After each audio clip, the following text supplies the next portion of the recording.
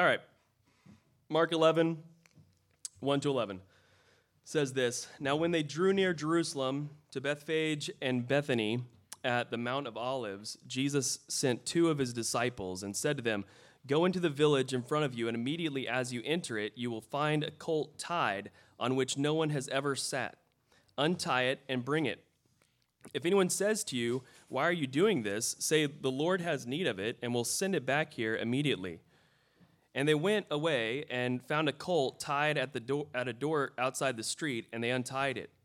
And some of those standing there said to them, "What are you doing, untying the colt?" And they told them what Jesus had said, and they let them go. And they brought the colt to Jesus and threw their cloaks on it, and he sat on it. And many spread their cloaks on the road, and others spread leafy branches that they had cut from the fields. And those who went before and those who followed were shouting, "Hosanna! Blessed is he who comes in the name of the Lord. Blessed is the kingdom of our father David. Hosanna in the highest." And he entered Jerusalem and went into the temple. And when he had looked around at everything, as it was already late, he went out to Bethany with the 12. Let's pray.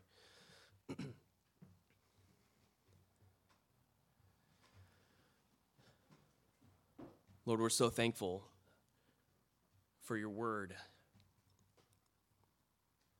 You are the Word. The Word was with God in the beginning, and in the beginning the Word was God. You're the Word, Lord Jesus. And you speak to us today from this text, as you do so faithfully every week. And so, God, I pray for our hearts right now, and my heart, Lord, that you would encourage us by your Holy Spirit to trust in Jesus in every circumstance. God, you know what lies ahead of us. You've seen what's gone behind us. And you are with us. And so, God, we rest in your word that has once been spoken and is speaking still to our hearts in our presence this very morning. So, God, we ask that you look on your servant this morning and speak your words. They not be my words, but be your words, Lord Jesus. In your name we pray. Amen. Okay, so this passage is usually a passage we might be speaking about on Palm Sunday, which is like whatever weeks away, 8 weeks away, or whatever it is. We'll get there eventually. But in Mark, we have the opportunity to be in the Passion Week for actually 9 weeks or 10 weeks or whatever it is of passages.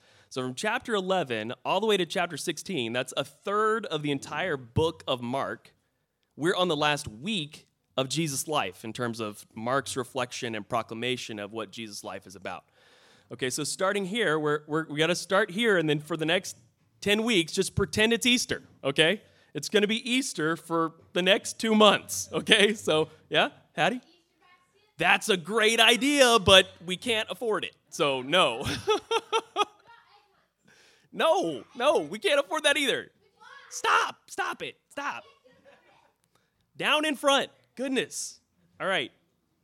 So anyway, just pretend it's Easter for the next 2 months. Again, this is a familiar passage to you, and I'm probably not going to spend a lot of time in the first 10 verses. I'm actually going to spend most of my time on verse 11. But before we get there, I'm going to walk through verses 1 to 10 and just kind of commentary briefly on 1 to 10, talk about verse 11, and then kind of go from there with what I feel like the Lord is trying to tell us today. So, verse 1. Now, when they drew near Jerusalem to Bethphage and Bethany at the Mount of Olives, Jesus sent his 2 disciples. So what's happening here is they were just in Jericho, okay? Now they're headed toward Jerusalem. You heard Luke say they were going up to Jerusalem, so just a little bit geography lesson for you. Jerusalem as a city is set higher than the area around it. So they literally are going up to. They're physically going up to. Not like north, but, altitude up, okay? They're going up to Jerusalem from Jericho. But when you get to Jerusalem, outside of Jerusalem on this east side as which they're approaching, is the Mount of Olives, okay? And this mountain is on the east side of Jerusalem. As you get to the top of this, you start going down into Jerusalem, okay? And so, the reason why Mark points out things as he does is for a purpose. He doesn't actually say a lot of specific names or specific places. So when he gives you a specific name or a specific place, he's doing it because he was like, oh yeah, that's important. I need to tell you that, okay? So yeah, they pass by Bethphage and Bethany. Bethany is important because for the rest of his time during the Passover week, this is his lodging point. And theoretically, potentially, he's gotten to Jerusalem and spends months before the Passover, or before the last week of his life, and is going back and forth between Bethany. So there's some like timeline stuff that's debatable, okay, about how things fall here. But in Mark's gospel, his time is spent going between Jerusalem and Bethany, okay? That's where they're lodging. That's where they're staying. At the end of this passage, you'll see them at the end of verse 11. They go back to Bethany to lodge, okay? So he's not staying inside the city. He's retreating to Bethany. That's why Mark pulls it out as they're coming in. The Mount of Olives is important, and we'll get into it some next week because the prophecies about the Messiah talk about the Mount of Olives itself actually being split open, which we'll talk about that again some more next week. So come back for that. That'll be fun. So they're going into Jerusalem. As they go up to Jerusalem, they get to the crest of the hill, and now they're going to start going down toward Jerusalem. Before you get to Jerusalem, verse 2, he said to them, go into the village in front of you, and immediately as you enter it, you will find a colt tied on which no one has ever sat. Untie it and bring it. And if anyone says to you, why are you doing this? Say to them, the Lord has need of it, and will send it back here immediately. Okay? So just, sometimes this passage is gone, oh, how did Jesus know that there was a colt there? It's like he had this prophetic vision that there was a colt there in that city. That's not necessarily the case. Basically, like, we know he's done ministry in Jerusalem on an ongoing basis, either like a couple years before, or like in the months prior to him coming down into Jerusalem in this way, okay? So, again, last week we were coming out of Jericho. There is a theory that between last week and today in the story, there are months of time in which Jesus is ministering in Jerusalem and going in and out. And now Mark is picking up the story again at him coming into Jerusalem. So just like, set aside the fact that Jesus is like, oh, there's a colt over there randomly. He actually very likely saw the colt going in and out. Like, he actually had human knowledge, not necessarily God knowledge of the colt being there. And so he kind of like makes some of those things mystical and whatever. But like, he actually might have known the colt was there and decided, okay, hey, remember that colt? You're going to see it in the front. Just, if anybody sees it, asks you who needs it, just say the Lord needs it. And again, they would know who the Lord is because the Lord has been teaching, right? And so it's not as like, as mystical as we might think it to be. It might just be a matter of circumstances. They know who the Lord is, and he actually saw it, okay? So he says, hey, go to that village that's in front of you. There's a colt there. If anybody says, hey, why are you taking that? Just tell them the Lord needs it, and they will acquiesce. Basically, okay, cool, like the Lord. Yeah, let's do this, So they go into the village, and basically verses 4 to 6 is, it was as they said it was, right? And they went away and found a colt tied at a door outside the street, and they untied it. And some of those standing there said to them, what are you doing untying the colt? Like the colt, the one that's never been ridden on, the one that's sitting outside of our village waiting for, the Messiah. And they told them what Jesus had said, and they let him go. So Jesus said, hey, this is going to happen. It happened. Verses 4 to 6, it happened, right? Pretty straightforward. Verse 7, and they brought the colt to Jesus and threw their cloaks on it, and he sat on it. There's a lot of cloaks and palms and branches and stuff in this passage, okay? And there probably is, I know there is, a lot of depth and cultural background to the meaning of these things. I'm not going to belabor that too much, but I do want to point out a couple things. First, your cloak in this time is your wallet, okay? It's actually your monetary life, okay? Like, imagine carrying the title to your car and the deed for your house and all the cash you have and, the change or whatever, that's all on your person. It's on your cloak. You didn't have like a safe you stored that in your house. That was you were wearing it to your body. Okay? So if you're removing your cloak and putting it on something or laying it down, you're saying, it's yours. I give it to you. I'm putting it down before you. And just to take away like maybe the holiness of this picture, there's a crowd that's going to do the same thing. They're going to lay their cloaks on the ground. We are not here to judge the motive of the person laying their cloak down. Because you could lay your cloak down for a lot of things, okay? You could lay your cloak down for a lot of reasons, all right? And so don't just look, they laid their cloak down before Jesus. They must be followers of Christ. Because that's not necessarily what this passage is talking about. So just know the culturally, they're saying, I'm laying my cloak down. That's my possessions. I'm putting it on here. And the disciples are saying, okay, we need something for Jesus to sit on this colt. We're going to put our cloaks here. I mean, we're his already. So here, Lord, sit on our cloaks. So Jesus sits on the cloaks on this colt. So Jesus sat on, and then verse 8, it goes on and says, and many spread their cloaks on the road, and others spread leafy branches that they had cut from the fields. So Mark takes the approach of taking just random, just indiscriminate, I guess, leafy branches, whereas in John, we hear palm fronds being shared, which is like part of the celebration of booths. And so there's no reason that these can't be harmonized. It's just that this is what Mark is portraying to us. So don't get worried about there's not palms here. There's palms there. It's just not what Mark picked up on, okay? So many spread their cloaks on the road, and others spread leafy branches that they had cut from the fields. Verse 8. And then verses 9 and 10. And those who went before and those who followed were shouting, Hosanna! Blessed is he who comes in the name of the Lord. Blessed is the coming kingdom of our father David. Hosanna in the highest.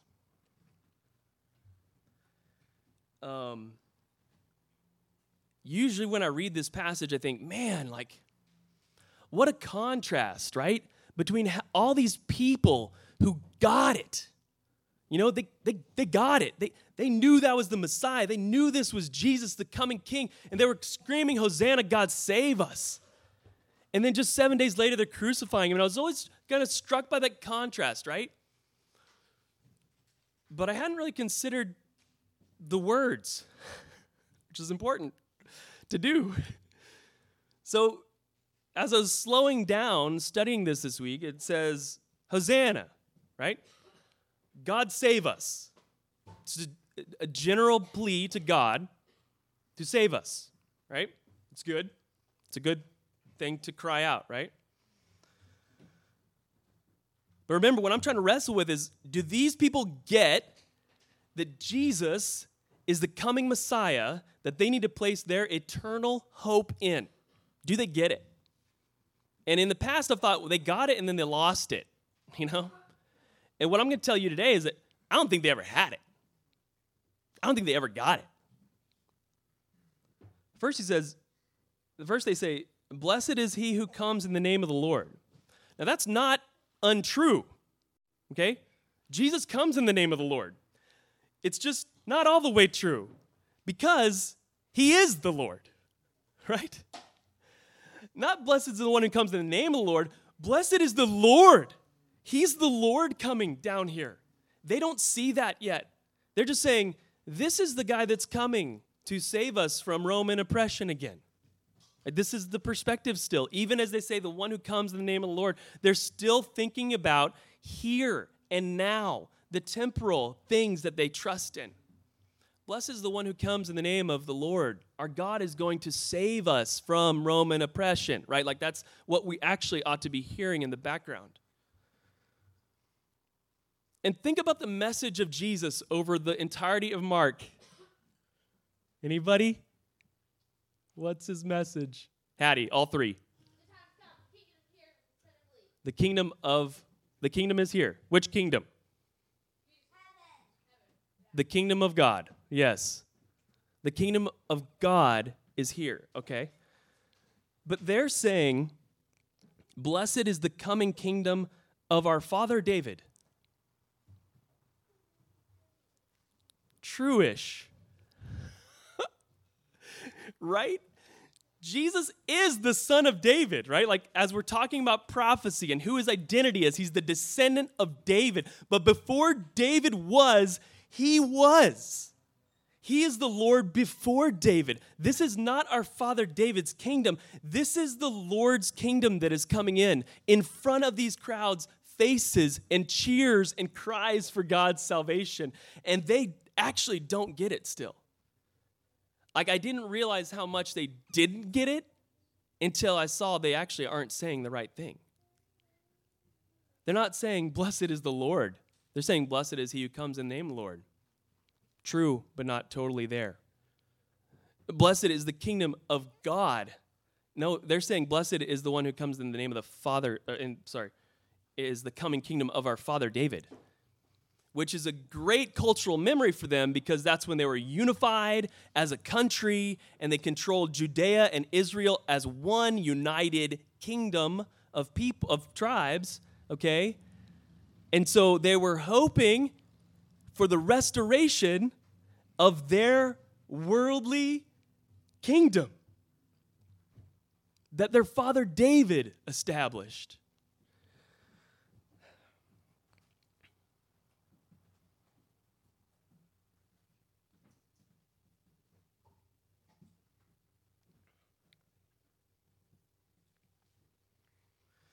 Okay, so then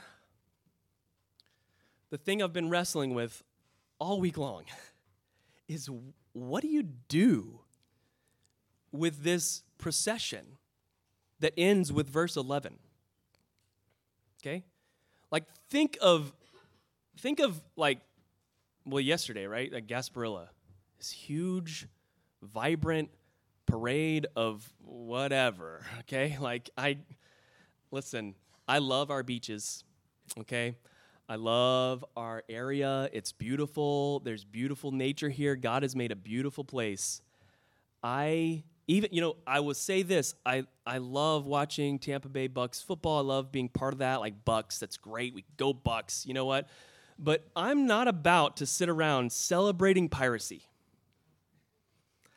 Sorry if that offends anybody in Tampa Bay, but I just can't really get around it, you know?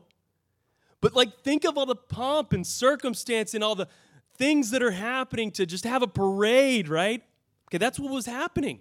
That level of, like, grandeur, but messianic, okay?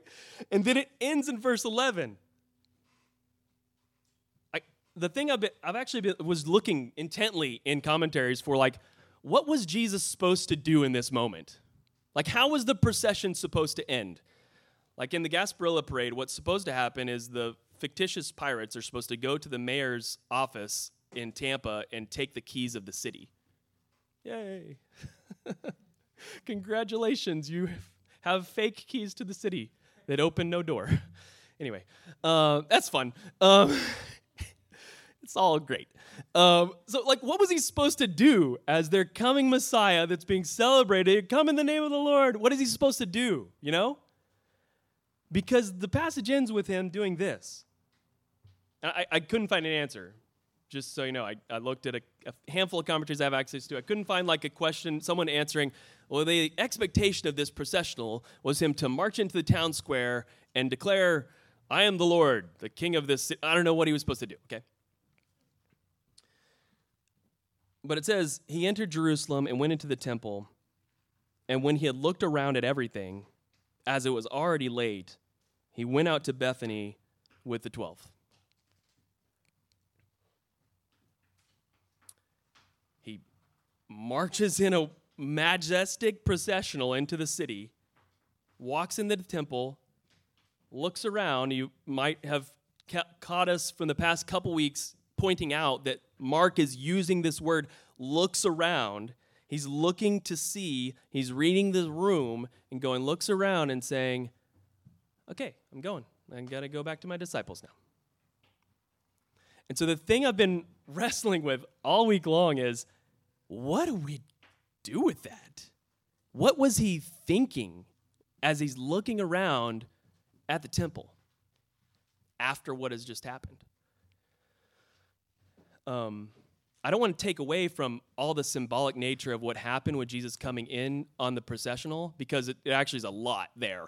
Like, for instance, it's said that as you come into Jerusalem down this hill, you're supposed to dismount your conveyance and walk it into the city as a reverence to the Lord. Okay, you're supposed to get out of your vehicle, okay, and roll it down the hill, so to speak, right? You're supposed to get off your donkey and walk it in. Off your horse, walk it in, okay? So that's what you're supposed to do. As you crest the hill and come down to Jerusalem, out of reverence for God and the chosen city, that's what you should do. He didn't do that. He called a donkey for him to sit on and ride in. Also, he didn't call a horse, okay? He didn't call a war horse to ride into. He called a donkey. Okay, just picture the distinction between a tank and a limousine. Okay, a horse is a tank, and a limousine is a donkey. Okay, when you ride into a city on the limousine, you are the owner of that city. He is not worried about anybody attacking him. He is saying, this is my city. He's accepting the title of the one they expect. They just don't know what they're expecting. They think they're expecting this earthly kingdom that he is bringing to usher into them to throw off the oppression of Rome and establish the new united Israel. They totally miss the point of his presence.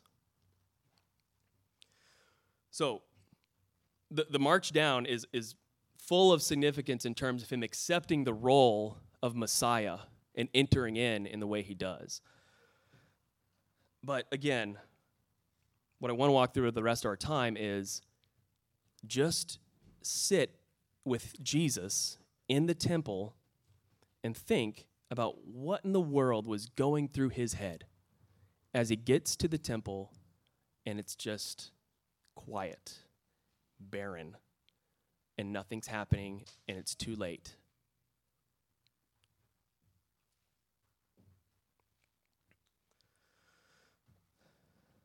We know from other Gospels and from what we can safely assume about Jesus' life as a Jewish man, that this is far from his first trip to the temple, right? Jesus' knowledge of the temple is probably vast. We know from other Gospels that he went as a child. He was in his temple, learning when his mom and dad lost him there, right? Fun. Good job, parents. It's okay. You're good to lose your kids. Jesus was lost by his parents, so, don't feel alone. If you did, this is far from his last trip to the temple. It's even likely that he's done ministry in Jerusalem and around Jerusalem prior to this moment. Okay, even though we haven't seen that yet in Mark, we shouldn't assume that hasn't happened. It's just literally Mark is trying to portray the importance of the temple in his outlay of his gospel. Okay, he's intentionally doing this. However, so for Mark's gospel, this is the first mention of the temple. We haven't used the word temple in all of chapter 1 to 10. 0 times, okay? Yeah. Hattie can witness to that. I told her that last night.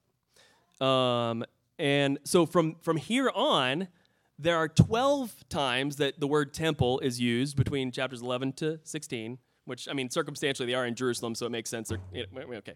But still, Mark has said, now 12 times in the next 5 chapters, he's going to use the word temple on 9 different occasions. Okay, so 9 different events involve the temple.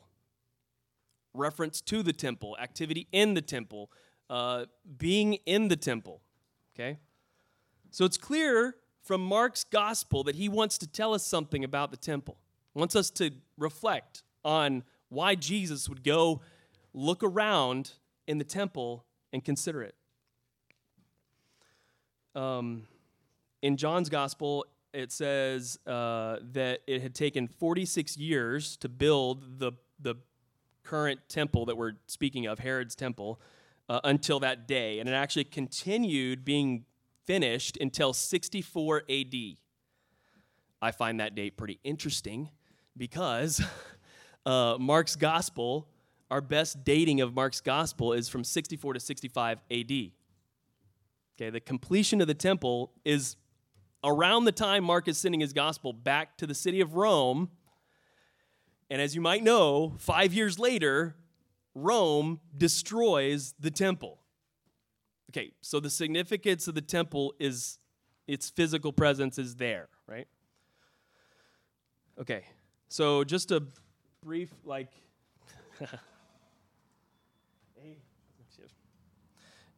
just a brief visual for you to see. Here's Herod's temple. Can you give me the picture of Herod's temple there, Jason? Awesome. So this is Herod's second temple. What you can see here on both sides of the temple proper, which is in the middle, you've got the temple proper with, in front of it is the women's courtyard and the gate of Nicanor, and the men's courtyard is up closer to the temple there. I don't know if it's labeled. So that center section is the temple proper, where only if you were a Jew you could go there. And if, as a Jewish woman, you could only go to the area that's number 9 in the front of it there. And you can see like a small, very short gate, very short wall or fence in front around the whole thing. And posted at every one of those little like small gates is a notice in every language of the time to say, if you're not a Jew, it's punishable by death if you go past this point. So don't go past this point or we're going to kill you, basically, right? And so then everything surrounding that is where you can be as a Gentile or a Jew. It's called the Gentiles' courtyard on both sides. Size-wise, we were talking about it on Thursday, it's like 20 football fields stacked together, like the Gentiles' courtyard portion. So it's not small. It's kind of huge. Okay, and so this is Herod's temple. It's ornate, beautiful, constructed, who knows with what intentions, okay? Remember, it is Herod's temple, not like, okay. Now just compare this to Solomon's temple, that the Lord said, Solomon, you can build a temple. The Lord literally said, you can build this temple. The Lord gave permission to Solomon to build this temple. Now compare Herod's temple there on the right to Solomon's temple there on the left, and you will note that this is just comparing the inside section of Herod's temple to Solomon's temple. It's a little bit smaller. And it itself was actually pretty big and beautiful. So anyway, that's the place we're talking about, all right?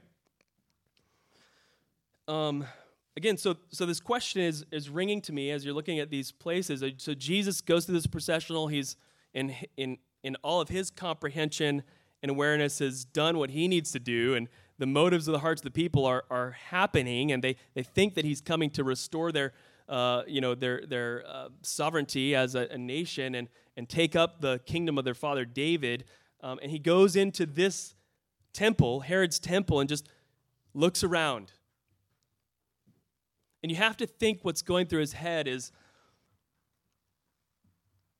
man, what this temple was supposed to be about. What was this temple supposed to be about? Because, yeah, it's beautiful, and the people should be proud of how beautiful and gorgeous the temple is as Herod's temple. But you know what? It doesn't matter. The temple is about that place where God resides.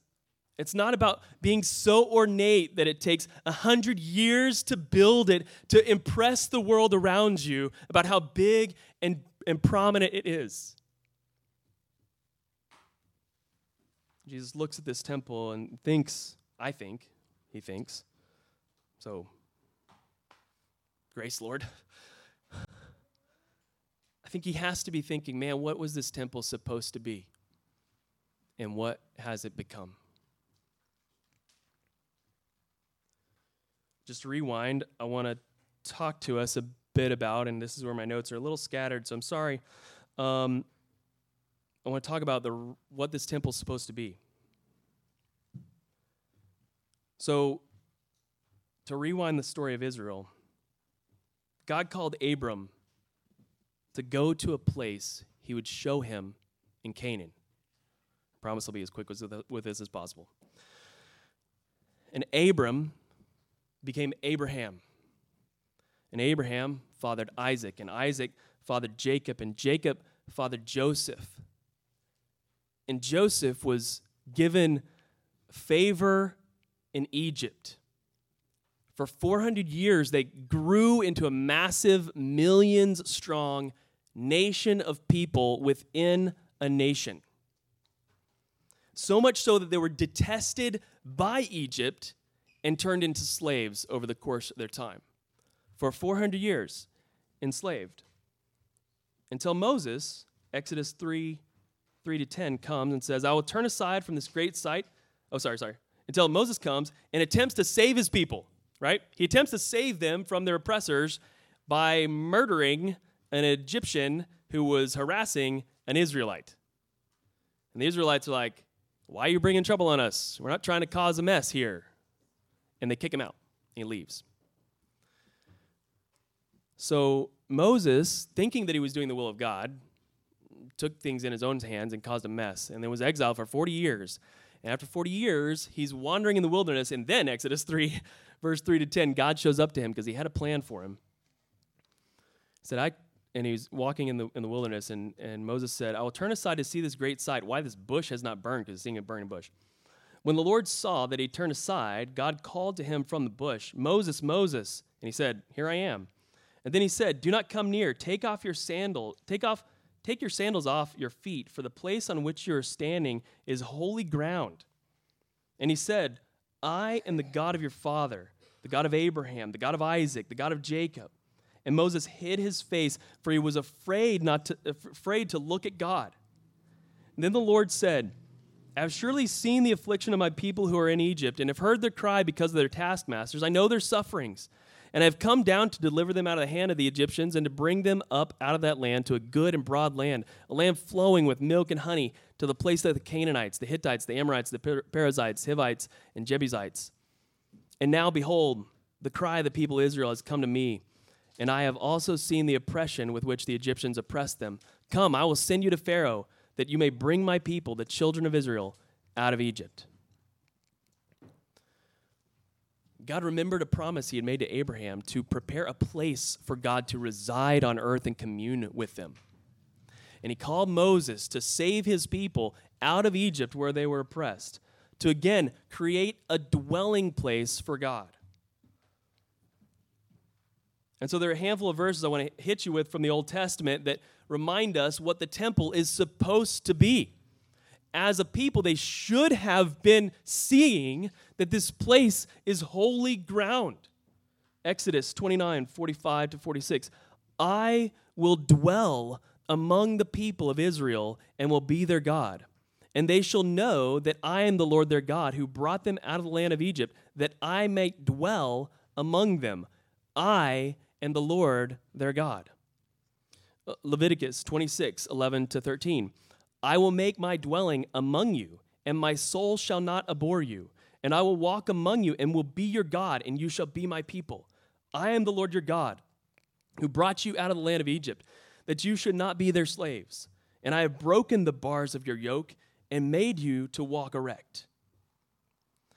Deuteronomy 12:1-14. These are the statutes and rules you shall be careful to do in the land that the Lord, the God of your fathers, has given you to possess all the days you live on the earth. You shall surely destroy all the places where the nations whom you shall dispossess serve their gods, on the high mountains, on the hills, and under every green tree. You shall tear down their altars and dash into pieces their pillars and burn their Asherim with fire, and shall chop down their carved images of gods and destroy their name out of that place. You shall not worship the Lord your God in that way. But you shall seek the place that the Lord your God will choose out of all your tribes to put his name and make his habitation there. There you shall go. And there you shall bring your burnt offerings, your sacrifices, your tithes and contributions that you present, your vow offerings and free will offerings, your firstborn from your herd and of your flock. And there you shall eat before the Lord your God, and you shall rejoice, you and your households, in all that you undertake, in which the Lord your God has blessed you. You shall not do according to all that we are doing here today, everyone doing whatever is right in his own eyes. For you have not as yet come to the rest and the inheritance that the Lord your God is giving you. But when you go over the Jordan and live in the land the Lord your God is giving you to inherit, and when he gives you rest from all your enemies around so that you live in safety, then to the place that the Lord your God will choose to make his name dwell there, there you shall bring all that I command you, your burnt offerings, your sacrifices, your tithes, your contribution that you present, and your finest vow offerings that you vow to the Lord. And you shall rejoice before the Lord your God, you and your sons and your daughters, your male servants and female servants, and the Levite that is within your town, since he has no portion or inheritance with you. Take care that you do not offer your burnt offerings at any place that you see, but at the place that the Lord will choose in one of your tribes, there shall you offer your burnt offerings, and there shall you do all that I am commanding you. Deuteronomy 33, 26 to 29. There is none like God, O Jeshurun, which is like a name to say, I have made you righteous, but you're not acting righteous.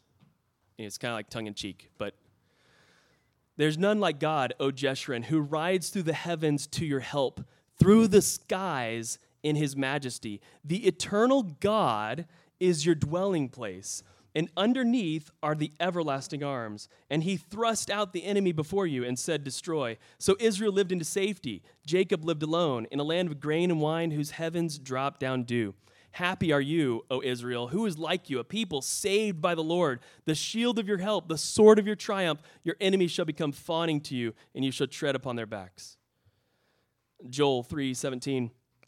So you shall know that I am the Lord your God, who dwells in Zion, my holy mountain, and Jerusalem shall be holy, and strangers shall never again pass through it.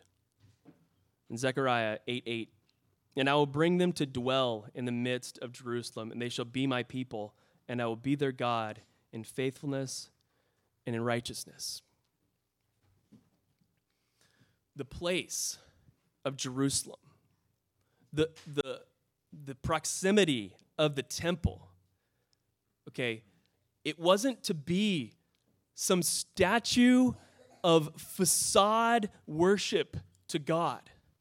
It was to be a place where the people of Israel said, you are my God, and I love you, and I give my life to you. I lay down my cloak, not for any benefit that I will receive back, but because I lay it down to you, because you're all I've got. It was to be a dwelling place for the creator of the universe to commune with his chosen people.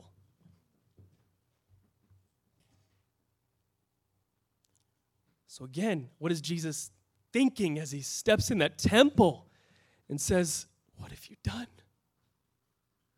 You've made this a place that is about image and what is seen on the outside rather than what is on the inside.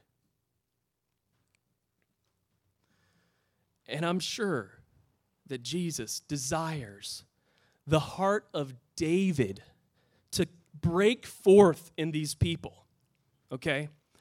Because as I was looking at the processional, there's one other processional that is like this and that we draw a lot of cultural connection from. That's from Jehu.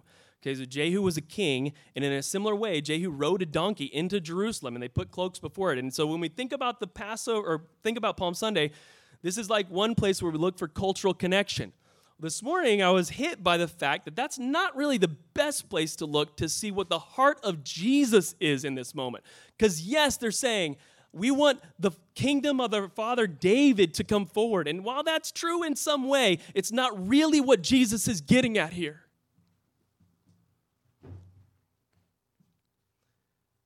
What he's getting at is David's joy. Man, David's joy when the Ark of the Covenant came back to Jerusalem. Well, came to Jerusalem for the first time. That's what Jesus is in this tension of, right? His heart for this people is for them to know that God wants to be with you. God wants your heart. He wants your life. He wants the whole of it. And he wants to supply you protection and provision at every single step. If you would yield to his kingdom instead of some worldly kingdom you're building in your own flesh.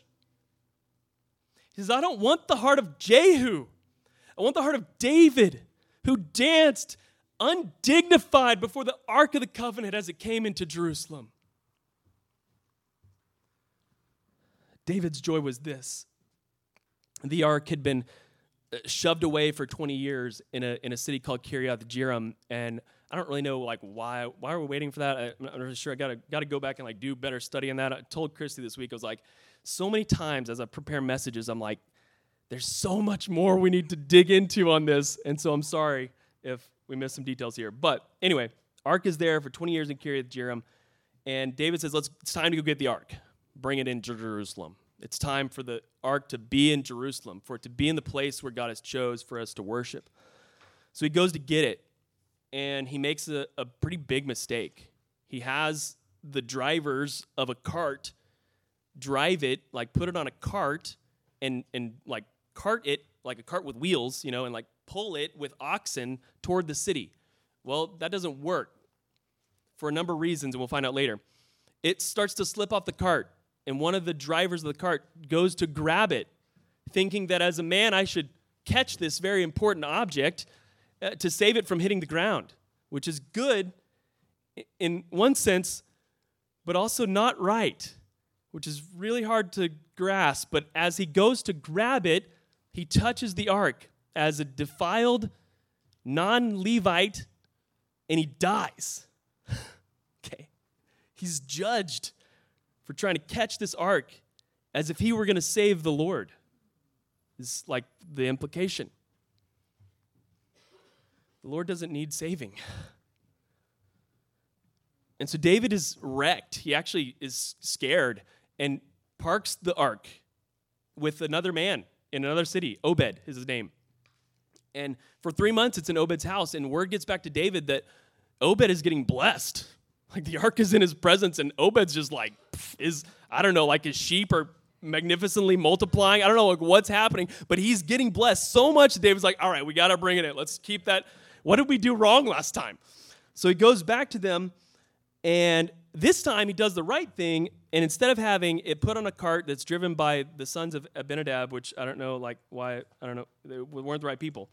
Basically, we know from Numbers 4:15 that the sons of Kohath are supposed to be the ones carrying the ark. They're set-apart Levites that are their whole job as a clan of the Levites was to carry the ark.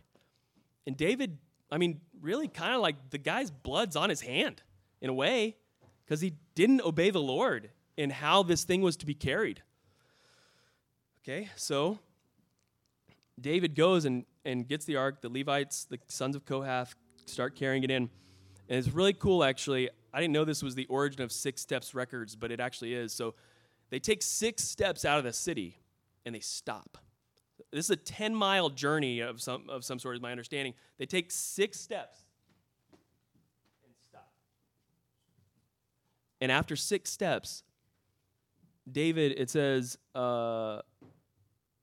presents an offering to the Lord after 6 steps.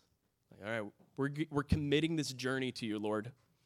We're actually taking a Sabbath from the journey we just started. After 6 steps, they stopped in their tracks and said, praise the Lord. We love you. We give you our offerings. We bow down before you. We commit this journey to you. And then they proceed.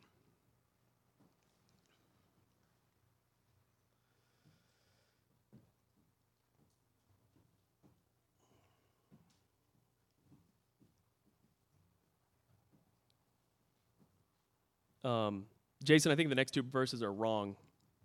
So don't use 2 Samuel 3:13 or 2 Samuel 3:14 and 15. Those are wrong. Got me? Cool. Yeah, totally wrong story. So as the ark comes in into Jerusalem, what's happening as it comes into Jerusalem is that David is dancing before it. He takes his outer garment, his cloak, off, and is just dancing, undignified, before the Ark of the Covenant Ark of the Covenant. And his wife, Michal, is disgusted. She's embarrassed that her husband is so flaunting, or not really flaunting, but just so undignified in his worship to the Lord before the Ark of the Covenant. And when he's approached by her about this, he says, I will become more undignified than this. This is the Lord our God. This is the God who saved me from Goliath, who was tormenting giant of the Philistines, that was holding us captive. Okay, no one would go before him, and I killed him with a rock. Like, what is that about? That wasn't me. That was God. You don't kill giants with one rock, okay? God did it is what happened, okay? And so David says, I'll get more undignified than this. And so he comes in into Jerusalem, and after the ark came in, he says this to the prophet Nathan in 2 Samuel 7, 2-3. See now, I dwell in a house of cedar, but the ark of God dwells in a tent. Nathan said to the king, do what's in your heart. But then God spoke to Nathan, and he said something that's important, and so I'm going to read it. Again, apologies for all the scripture, but it's really good. 2 Samuel 7, 4-10. First, he says this to him. That same night, the word of the Lord came to Nathan. Go and tell my servant David, thus says the Lord, would you build me a house to dwell in? I have not lived in a house since the day I brought up the people of Israel from Egypt to this day, but I have been moving about in a tent for my dwelling. Again, this is the Lord speaking to Nathan, his message for David. Okay, catch that? Okay. So this is the Lord speaking to David through Nathan. But I've been moving about in a tent for my dwelling. In all places where I have moved with all the people of Israel, did I speak a word with any of the judges of Israel, whom I commanded to shepherd my people Israel, saying, why have you not built me a house of cedar? Is God concerned about how his house looks? Right? He's content to be moved around in a tabernacle, actually. Now, therefore, thus you shall say to my servant David, thus says the Lord of hosts, I took you from the pasture, from following the sheep, that you should be prince over my people Israel. And I have been with you wherever you went, and have cut off all your enemies from before you. And I will make for you a great name, like the name of great ones of the earth. And I'll appoint a place for my people Israel, and will plant them, so that they may dwell in their own place and be disturbed no more. And violent men shall afflict them no more, as formerly. And then this, 2 Samuel 7, 11-16, he says this, from the time that I appointed judges over my people Israel, and I will give you rest from all your enemies. Moreover, the Lord declares to you that the Lord will make you a house. You want to make me a house? I'm going to make you a house. When your days are fulfilled and you lie down with your fathers, I will raise up your offspring after you, who shall come from your body, and I will establish his kingdom. He shall build a house for my name, and I will establish the throne of his kingdom forever. I will be to him a father, and he shall be to me a son. When he commits iniquity, I will discipline him with the rod of men, with the stripes of the sons of men. But my steadfast love will not depart from him, as I took it from Saul, whom I put away before you. And your house and your kingdom shall be made sure forever before me. Your throne shall be established forever. God says to David, I appreciate what you're going to do, but first of all, I'm going to have your son do it. Second of all, I want to do something for you. I'm establishing a house for you forever. Now, was he talking? I'm asking you. Was he talking about a physical temple? Nah, he wasn't. Sorry. We're in the middle of the church. We'll be open tomorrow. Yeah. Was he talking about a physical temple? No. He's talking about a place to dwell with the Lord. Ezekiel 37, 24-28. This is the legacy, heritage of David. My servant David shall be king over them. Okay, David's gone at this point. Okay, this is Ezekiel. This is after the children of Israel have been destroyed. They've been taken into captivity in Babylon. Okay, their land is gone. Okay, and now Ezekiel is speaking to the people of Israel when they have no land. Okay, so Ezekiel's saying, My servant David shall be king over them, and they shall have one shepherd. They shall walk in my rules and be careful to obey my statutes. They shall dwell in the land that I gave my servant Jacob, where your fathers lived. They and their children's children will dwell there forever, and David my servant will be their prince forever. I will make a covenant of peace with them. It shall be an everlasting covenant with them. And I will set them in their land and multiply them, and set my sanctuary in their midst forevermore.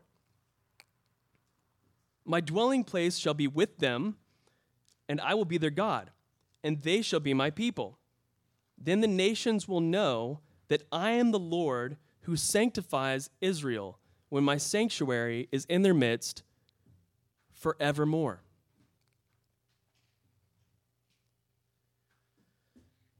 This is the kingdom that David stands for, okay? The people are crying out for a kingdom they think David represents, which is a kingdom of this earth, which is going to fail. God told David, do I live in houses of cedar? Do I need a temple that's 20 football fields large? No, I don't. I'm good with the tabernacle. If you want to do it, that's fine. I'll let your son do it because you're a man. Anyway, move on. But I am here to be with you.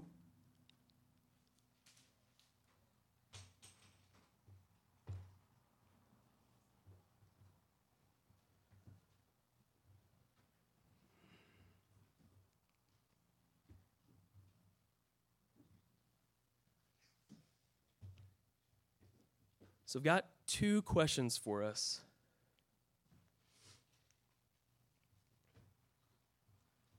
To wrap up our time.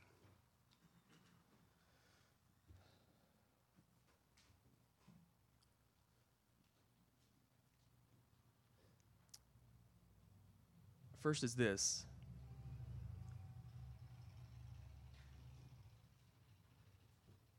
What kingdom are we looking for God to establish?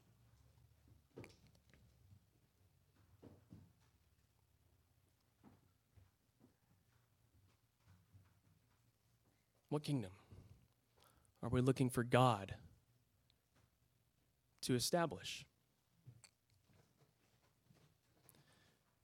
I think if I'm Jesus, seated, walking around the temple, looking around, considering somehow as a man, it's so hard to even fathom this conversation or digest it at all.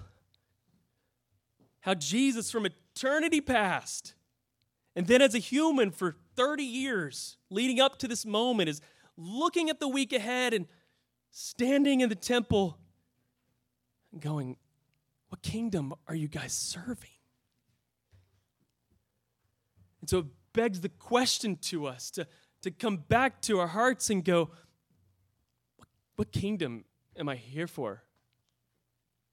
Am I here for the kingdom of my father David?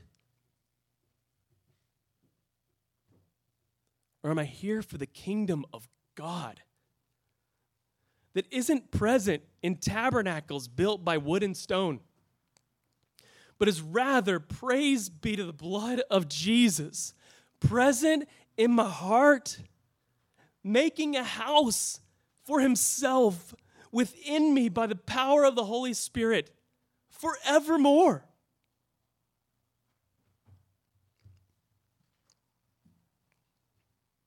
So often, too often, my eyes and my heart and my anxiety and my passion and my fears are all caught up in the physical kingdom. The worries of today and the circumstances I'm walking in. And not often enough do I have the eyes to see, man, the Lord of heaven and earth just walked in the room. And I let him go to the temple alone to look around by himself. And he's going, y'all know where we're supposed to be, right? I mean, I was lost there once from my parents in my father's house. That's where we're supposed to meet up. My father's house. Where are you all at? It's too late for them. They'd gone home. They were tired from waving branches. I don't know, right? Like,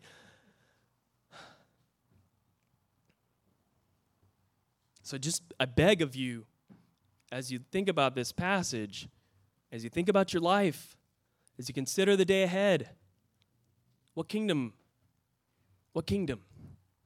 Jesus died on a cross to take your sin, that you might be the temple of the Holy Spirit, that his presence would be carried within you in every place you go.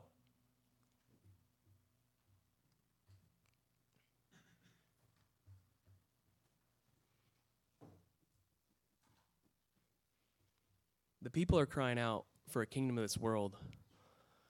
And Jesus is saying, I've been preaching for 3 years. The time has been fulfilled. The kingdom of God is here. Repent and believe in me. So just challenge our hearts. Man, take stock of what God has called you to do. Don't waste the life that's ahead of you. We all know how fragile it is. And so often we're just numbed by doing what's right for our little kingdom instead of keeping our eyes on what God's kingdom is supposed to be. And please don't hear judgment in my words upon you, because I'm speaking to myself.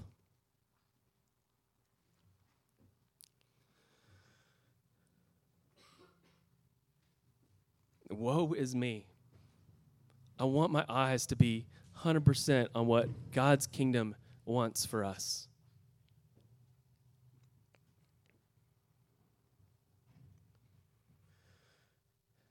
So the first question is, what kingdom are you looking for? Are you looking for a kingdom of 5 days work, 2 days off on the weekend, retire at 65, do nothing for 20 years, die? And that's the American kingdom, right? Isn't that the American kingdom?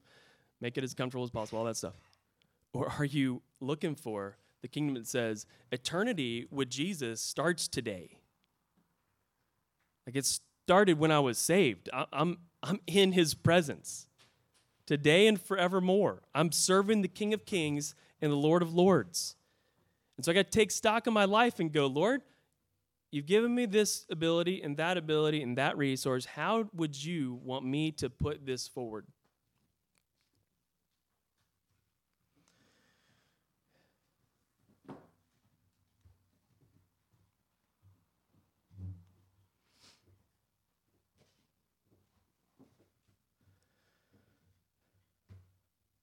I know that can sound heavy and spiritual and lofty, hard. I'm not sure how to describe that. But let me just challenge you that it's way more simple than your mind is making it out to be. Because God wants to start with where you're at.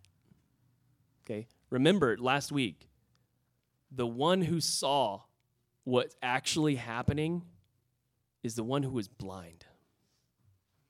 The blind man Bartimaeus is the one that cried out, Son of David, have mercy on me. He's the only one in the whole crowd that actually knew that the Lord's authority had authority to open his eyes. No one else knew that. They were just there for the show. So I challenge you, he wants to start with you right where you're at. And he's brought you to this moment for such a time as this. And Jesus, he knows how you feel, okay? Because the second question you got to ask is, are you ready for what he's prepared you to do? Because I guarantee while Jesus is thinking about the grandeur and power of what the temple is supposed to represent and how much it's lacking from that, he's also in this moment looking forward to the 7 days ahead and knowing exactly what's about to go down. He knows what he has to do the next day, and it's fun. We'll talk about that next week. But as you look ahead, are you looking ahead with the eyes of Christ? Because the eyes of Christ, as he looked forward to his week, said, at the end of this week, on my agenda, okay, like, think about the Lord's weekly agenda for Passover week, the final week of his life. He's like, well, let's see, Good Thursday, Monday, Thursday, I'll be in a garden weeping tears of blood. And then the next day, they'll take me away to crucify me. And then I'll be in a grave for 3 days until I rise on. Like, he literally knew that was what his week was going to look like. So if you get into the headspace of Jesus while he's sitting in the temple thinking about the week that's ahead of him, it wasn't pretty, all right? What is God going to ask you to lay down? Because God asked his son to lay down his life.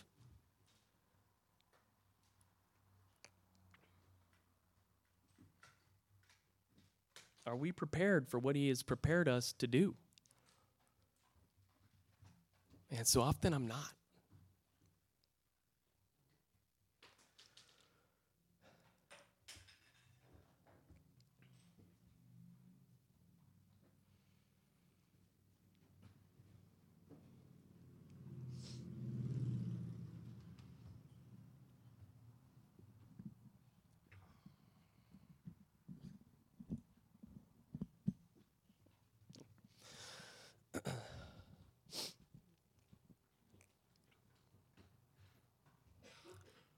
Lord God,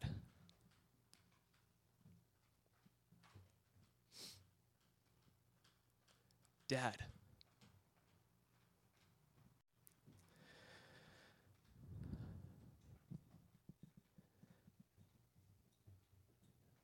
we want to rest in your everlasting arms. We don't want to take more than 6 steps without acknowledging that this journey is yours. God, I have no clue what you're doing this year. No idea. Wish I knew? I don't. But I can stand here in confidence because you know. And God, the only thing I want to wrestle with in my heart is, which kingdom do I serve? Do I serve a kingdom that's worried about the outside of the cup?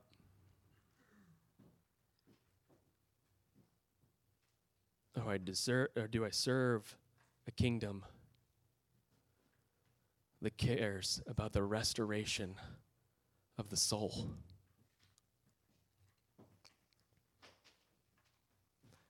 God, I pray that you would give us eyes and hearts to walk as a people that just is covered by your grace and your mercy and your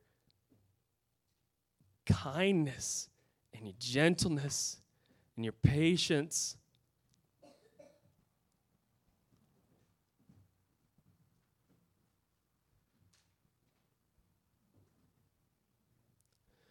God, I pray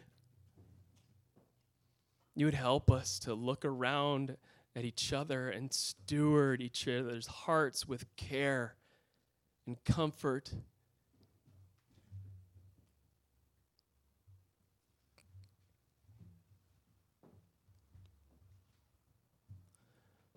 God, help us lay down our lives. Lay down our pride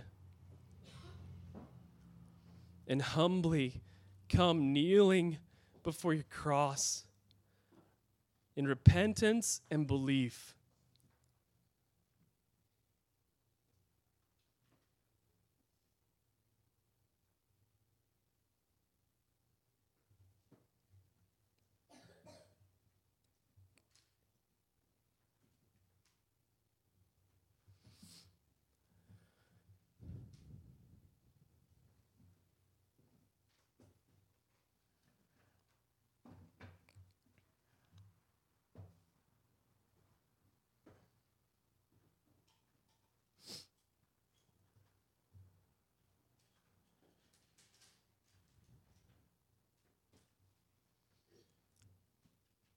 Lord, we thank you that you start with us where we're at.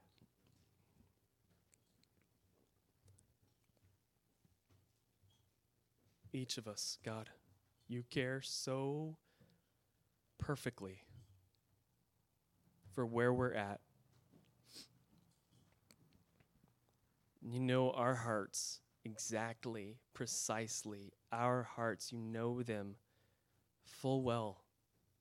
And thank you, Holy Spirit, for your conviction in our hearts that tells us when we're right with you and when we're not, when we need to come kneeling before you, and when we can stand in praise.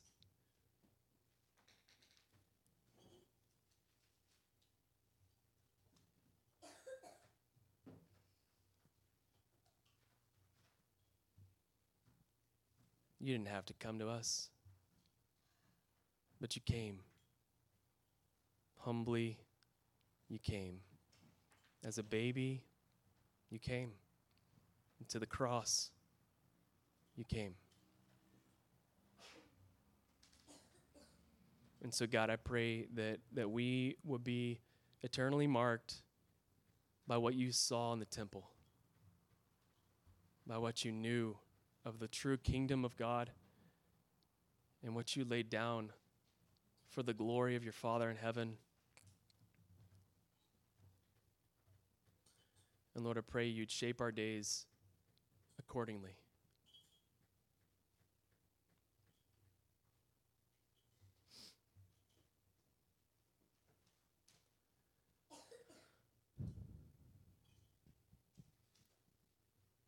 Pray this all in Jesus' name. Amen.